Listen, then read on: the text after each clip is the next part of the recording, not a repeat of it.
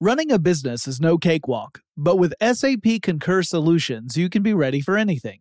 You can manage travel, expenses, and AP all on one platform that's packed with AI and best practices, and that delivers it all through an easy, clear, I can't believe how simple that is experience. So, while not much can be done about that guy who never fails to burn the microwave popcorn and stink up the entire office, with SAP Concur, you can easily handle almost anything else.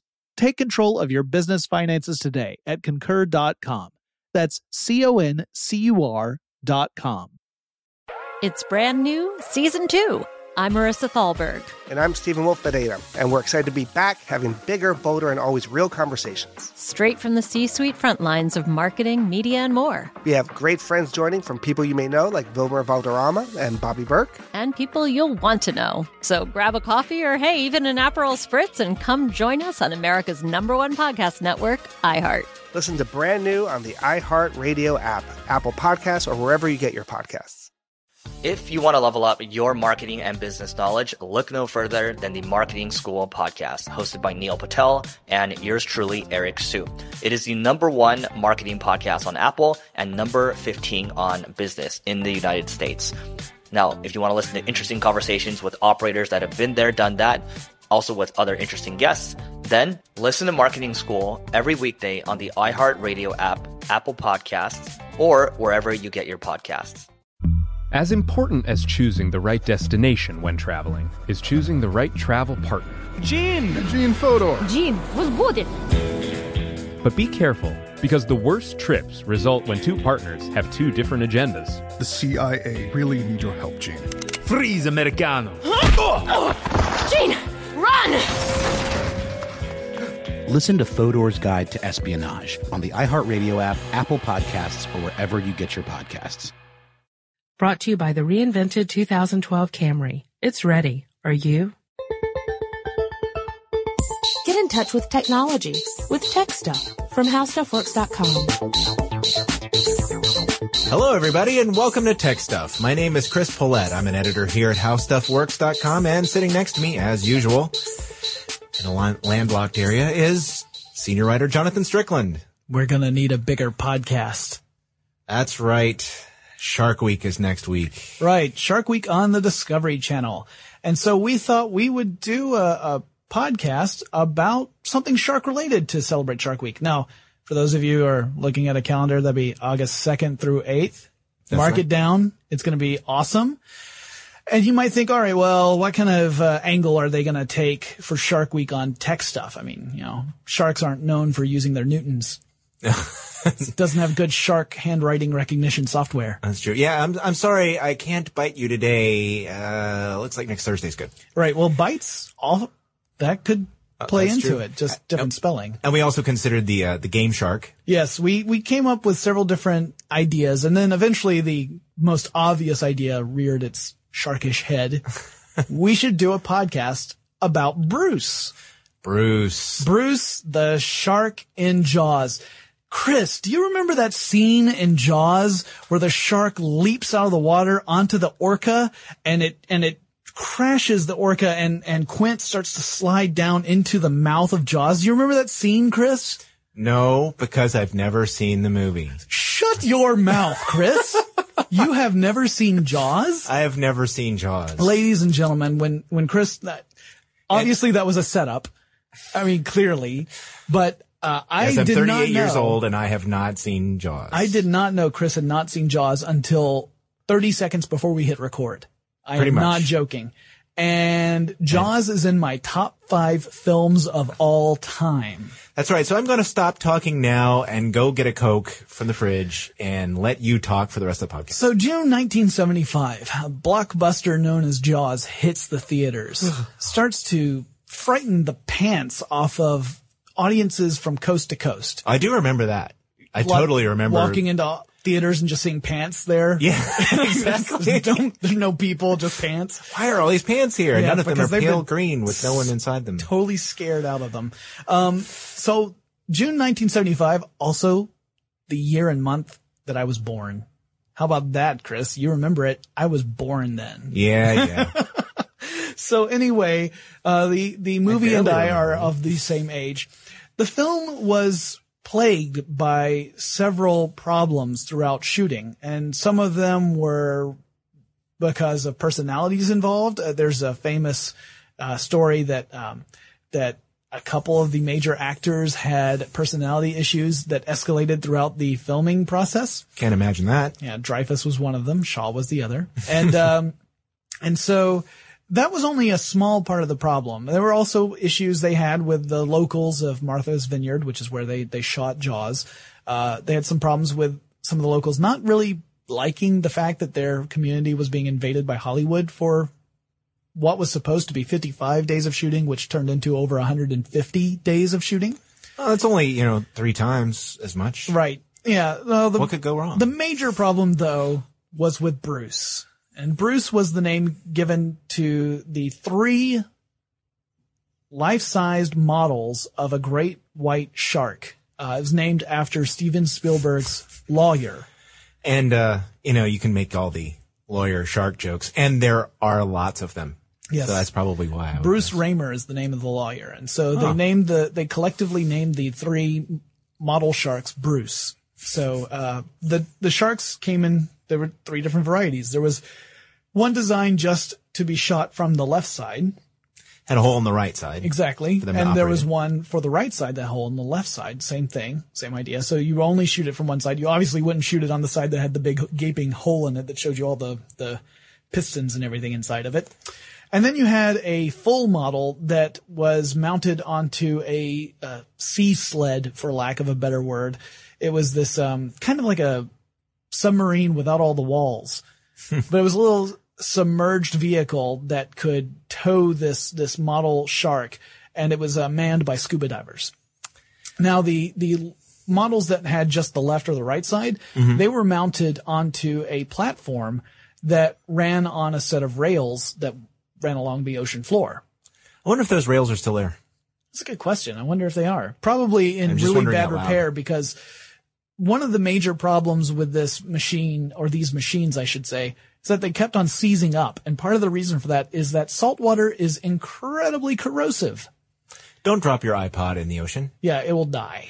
Yes. Yeah, this is one of those reasons why electronics and ocean water really don't mix. It's because ocean water tends to be the salt content, it makes it very corrosive.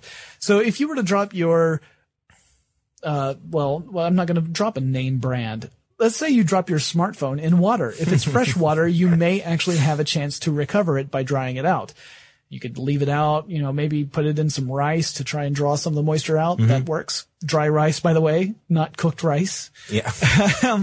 But if you were to drop it in, say, salt water, the chances of you recovering that electronic gadget have decreased significantly because of the corrosive elements. Yeah, just listen, people. If I've said it once, I've said it 100 times. Back up your mechanical shark before you put it in the ocean. Exactly. Because if you don't, the same thing is going to happen to you that happened to the shooting of Jaws. Now, here's what Spielberg did. He had decided that he wanted to shoot everything on location. He had decided that to shoot it in a studio, like in a big water tank, would be too obvious, and that the movie-going public was becoming too savvy, and they wouldn't stand for that. They would just say, oh, that just looks so fake. So he decided he wanted to shoot it out on location in the water. They chose Martha's Vineyard because, 1, it resembled the town that was mentioned in the novel Jaws, and 2, the shelf had a very gradual decline. You could go miles and miles off the coast of Martha's Vineyard, still only be like 30 feet deep. So it wasn't like it would suddenly drop into a trench. You could go out a long way so that you were out of sight of land, and yet the ocean wasn't so deep that you couldn't use this rail system. Right. Which is important because that's what enabled it to act like it was swimming. Right. Yes, exactly. They could mimic the motions that a shark would make while swimming through the water, and you could get all that wonderful thrashing about. And so the sharks used a combination of electric and pneumatic and hydraulic motors and pistons to open the mouth, to roll the eyes, to move the fins, to swing the tail. To bite. And that was very important. And I figured that much. I haven't seen the movie, but I figured biting was biting involved. does take you know what? There's a movie called Jaws, and biting is involved. Also, some of the teeth were hollow and had tubes attached to them so that blood could be pumped through the tubes so that when the shark attacked, blood would spurt out of the shark's mouth. Oh, that's excellent. Right. So, you don't want to just turn him on while the shark's out of the water, because then he's just become a blood fountain, which would be an awesome name for a death metal band. But let's stay on topic. So Bruce, you got Bruce, and Bruce was built in Los Angeles. Right. They so had you got to ship a shark. Yes, 3 of them. They had to ship 3 sharks, and I'm not going to say that fast because, good Lord, I know the FCC does not look over us, this but is a family podcast. Discovery does. Right. So they had to send 3 shark models across the country. Ship 3 sharks. Okay, no, let's just stop it. So Chris has gone goofy. It's just because he hasn't seen the movie. I'm going to have to lend him the DVD after this, except he probably have to close his eyes at the scary bits. So yeah, they're built in Los Angeles. They were shipped over without the skin put on them yet. They were actually kind of just this weird yellowish, creamy plastic color. Neoprene. Yes, exactly. They had a steel tube frame. Mm-hmm. You had this plastic foam on top of it to be the flesh. Eventually they used this polyurethane, as the skin. They used some nylon around the joints so that there would be flexibility. And shark skin is interesting. Yes, it's very interesting. It's smooth one way. When you rub your hand down from nose to dorsal fin, yes, you would feel a very smooth surface. Right before you got eaten. Right. And then if you rub your hand the other way, which really ticks them off, you'll definitely get eaten if you try that. It feels like, sort of like a cat's tongue. It's, got those little knobby things that are going to chew your hand off. It's very rough. And if you were to rub your hand quite quickly down the wrong side of a shark, you would cut it up. It would, and it ticks off the shark. Yes. You know what? Sharks are really not as violent as you're making them out to be. I know. Well, we are talking about Jaws here, which, it totally inflates the notion of biting people. So in order to get this texture of skin on, they wanted to make sure that the skin looked realistic whenever the shark came out of the water, because that presumably it would come out of the water a couple of times in the film. Yeah. So they didn't want it to bead up on the polyurethane. So in order to get around this, they said, hey, why don't we just add some sand to the paint mixture, and that can create the texture that we need, and it'll even feel like a shark skin. And so they did, and it seemed to work pretty well. They had to tweak the paint formula quite a bit once they got to Martha's Vineyard. What they had done is they had tested it back in LA, mm-hmm. and it seemed to work fine on the skin that they had created back in LA. Problem is, the climate in Martha's Vineyard is totally different from the climate in LA. Yes. And the paint did not stick properly to the skin. Yes. So they had to start tweaking. Well, this meant that Steven Spielberg had to look at scenes that did not involve the shark and shoot those first to give the build team enough time to finish the shark design. Mm-hmm. So he would look at any other scene that he could shoot and start shooting those first, with the exception of the crowd scenes. Because the problem was that Martha's Vineyard, when they started shooting, it was early spring. Mm-hmm. And it was cold in the water, and they couldn't really pay extras to run around in freezing cold water all day long to get 6 seconds worth of footage. And they considered briefly putting stunt people into the water wearing wetsuits that were painted a skin tone in order to manage these shots, and then decided that was not very that just wasn't going to work. Right. So the best idea was to put those scenes at the very end of the film process, so that way the water would be at a bearable temperature, which meant that they had a certain number of scenes that they could film, and that was it. Once they were done with those, they needed the shark. And the shark just kept giving problems. First it was the paint, then it was the fact that they would get the shark out into the water, and they hadn't tested it in ocean water before they shipped it over. This would be the saltwater thing again. Yes. So the salt water would tend to make the different parts seize up. Now, these were sharks mounted on gimbals, and if you want to know what a gimbal is, there's a great article written by Jonathan Strickland on HowStuffWorks.com that explains it. But the gimbals allowed the sharks to tilt at certain angles to make sure that they could submerge and out through move through the water in a way that looked natural, and also even leap up at the characters that were up on boats or on docks or whatever. So there were a lot of moving parts that could seize up, and they did. a lot. So much so that people began to worry whether or not this movie would ever be filmed. The production costs went from about $3.5 million to some say over $10 million, which today is tiny. Yeah. That's not even a marketing budget today for a film. But back then, that was big bucks. Yeah. So it's the pre-Star Wars days. Right. And to have your budget more than double, that's bad news. So this film for a while looked like it was going to be the albatross around Spielberg's neck. But everything eventually came together. Eventually they were able to get the shark working enough for them to get the pivotal scenes they really needed shot. One of the other things that was taking a lot of time was the fact that underwater scenes, they could spend a whole day trying to shoot underwater scenes and they would get 6 seconds worth of usable footage at the end of the day. Mm-hmm. So you think about that. How many seconds are in all of those underwater sequences in Jaws? You break that out by minutes and then you figure that out. Okay, well, 6 seconds of each of those minutes that took a day to do. So 10 days per minute? It's crazy. Yeah. You think about that, and now granted, there's not like really extended underwater sequences, but there are a few. There's a couple of shark, cage sequences. There's, some other stuff. I won't spoil the movie for you since you haven't seen it yet. Thank you very much. I appreciate that. Except, I won't be able to watch anyway with the scary scenes and stuff. Right. Well, we'll get someone to explain it to you using, very gentle language. We can say things like, the man who was bitten by the shark is in a field playing with rabbits now. So I love rabbits. There you go. So once they got these sharks working, they went ahead and shot the images. The other issue they ran into was that there were some things they weren't going to get the sharks for. Steven Spielberg came up with this brilliant idea of using the footage of just these barrels to represent the shark's presence. Mm-hmm. There's a point where Quint harpoons the shark and attaches these barrels that contain air to the shark. The idea being that it'll keep the shark close to the surface. It can't dive down. Mm-hmm.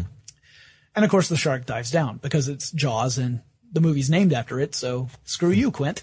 And so you'd see the barrels go under the water. And whenever the barrels would pop up, you would realize, okay, the shark's nearby. You wouldn't have to see the shark. You just knew it was there because the barrels were there. It actually made it much more scary. Right. And in fact, you could say that the absence of the shark in the end was a huge boon for the film because it meant that the mystery was preserved through most of the movie. You only got little glimpses of it, and it made it that much more terrifying because it was your mind that was filling in all the details. Yeah. So in a way, Bruce, the malfunctioning shark, I would say is one of the main reasons why that movie is so freaking awesome and you need to see it. All right then. A few other just quick notes about the shark models. Mm-hmm. Do you know how long they were? How long the shark models were? Yeah. I didn't write that part down. I know how heavy they were. How heavy were they? They were around 2,000 pounds. Yes, that was 2,000 pounds dry. Yes, because they gained 10 to 12% water weight after being in the water. Which is another reason why the sharks wouldn't work very well. The gimbals weren't designed to lift an object that was that heavy. They were supposed to be neutrally buoyant. They were supposed to just stay wherever you put them. But because they gained weight through water, they weren't. They were 25 feet long each. Oh, okay. So these are big, big models. Yeah, yeah. And, they had more than 30 different rams and motors in them to make everything go. And of course, if one of them's not working, then it's not going to look right. Right. The more complex it gets, the more likely something's going to go wrong. I also know that the shark that didn't have a hole in it, also on the track could swim as far as 60 to 70 feet. Yes. Which is pretty, when you think about it, it's kind of a long way because you could do a lot with that much room. Yeah. They would tow the shark down this rail and, they would shoot for the length of the rail. But of course, once the rail runs out, that's it. Yeah. You got to go back to the beginning, go back to one, as they say in the movie biz. I was talking to Chris earlier. I was thinking, if they were to make Jaws today, let's say that Spielberg had decided to pass on this movie. It was never made. And now today they've decided to make Jaws, and they decided instead of going practical, which is what we would call the mechanical sharks, they decided to go CGI. Do you think it would be as successful a film today as it was back in 1975? That's a good question because, they wouldn't have had that, as you pointed out, the mind is really powerful. And so if they weren't having to replace the shark with the barrels, it might not have been as scary. Yeah, I think of other shark movies I've seen, and while some of them are very gory and they have a lot of jump scares in them, they don't necessarily fill you with the terror that I felt when I first watched Jaws. Because just hearing John Williams' score, that bottom, once you start hearing that, especially early in the film, that score always indicated the presence of the shark. If you heard that theme, the shark was there. And it got you used to that. Later on, you would hear the theme, but the shark wouldn't be there. But you're on edge because you hear the theme and you've been trained. Okay, now the shark is here. Or in other parts, you don't hear the theme and suddenly there's the shark. And that freaks you out because you didn't get the warning that you expected. It was a wonderful use of suspense. Right up there with Hitchcock, I would say. And I can't imagine with CGI being able to resist the temptation to show the shark off every chance you got. Yeah, which is done quite frequently with computer graphics. Right. So I think in a way the busted sharks are really what made that movie special. Now granted, it made it a living hell for the people who were working on the film at the time. Yeah. But as an audience member, I'm actually thankful that it did happen that way, because otherwise we wouldn't have nearly as memorable a film, I would wager. Yeah. It's neat stuff. And if you want to learn more about hydraulics and things of that nature, we have articles on howstuffworks.com. It actually goes into the details of how hydraulics work. We didn't really go into that here because, it's a lot of other fan stuff for me to cover because I'm such a fanboy of the film. Right. I didn't even go into the USS Indianapolis speech, which is, by the way, one of the best monologues in film history. Even though it's not historically accurate, it is awesome. So I'm freaking out a little bit over here. Okay. Well, are you done freaking out? I'm done freaking out. Okay. So I thought I would mention there's a pretty cool website I would suggest people check out. Okay. It's www.frenziedwaters.com. Oh, yeah. Yeah, it's pretty mysterious. There's some interesting little videos and some other stuff there. There's do some digging. And I would suggest going beyond just the website. I'd say search around, use Google, take a look. You might be surprised at what you find. There's some pretty cool, scary stuff on that website and things that are related to that website. Personally, I'm going to stick to showers now because I'm afraid to go in the water. Yeah. Yeah. No bathtub. I'll tell you what. We'll watch Psycho, and then you won't even want to do that. Great. I'm going to have to hose off in the yard. Oh, I've never seen Psycho either. I know you're wondering. Oh, nice. I'm glad that we got that out of the way. So remember, Shark Week, August 2nd through August 8th on the Discovery Channel. We here at Tech Stuff wish you happy swimming. And if you have anything you'd like to say to us, any comments or questions or criticisms, anything of that nature, send it to techstuff@howstuffworks.com. Remember, we have tons of shark content on howstuffworks.com. And we will talk to you again, assuming we're not eaten, really soon. For more on this and thousands of other topics, visit howstuffworks.com. And be sure to check out the new Tech Stuff blog, now on the How Stuff Works homepage. Brought to you by the reinvented 2012 Camry. It's ready. Are you? Running a business is no cakewalk, but with SAP Concur Solutions, you can be ready for anything. You can manage travel, expenses, and AP all on one platform that's packed with AI and best practices, and that delivers it all through an easy, clear, I can't believe how simple that is experience. So, while not much can be done about that guy who never fails to burn the microwave popcorn and stink up the entire office, with SAP Concur, you can easily handle almost anything else. Take control of your business finances today at Concur.com. That's CONCUR.com.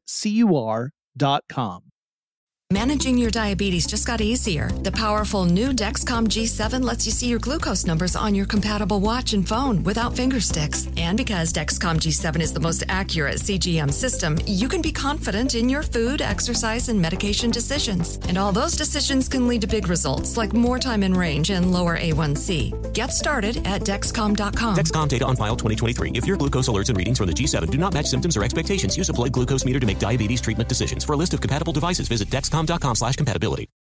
It's brand new, Season 2 I'm Marissa Thalberg. And I'm Stephen Wolf Bedeta, and we're excited to be back having bigger, bolder, and always real conversations. Straight from the C-suite front lines of marketing, media, and more. We have great friends joining from people you may know, like Wilmer Valderrama and Bobby Burke. And people you'll want to know. So grab a coffee or, hey, even an Aperol Spritz and come join us on America's #1 podcast network, iHeart. Listen to Brand New on the iHeart Radio app, Apple Podcasts, or wherever you get your podcasts.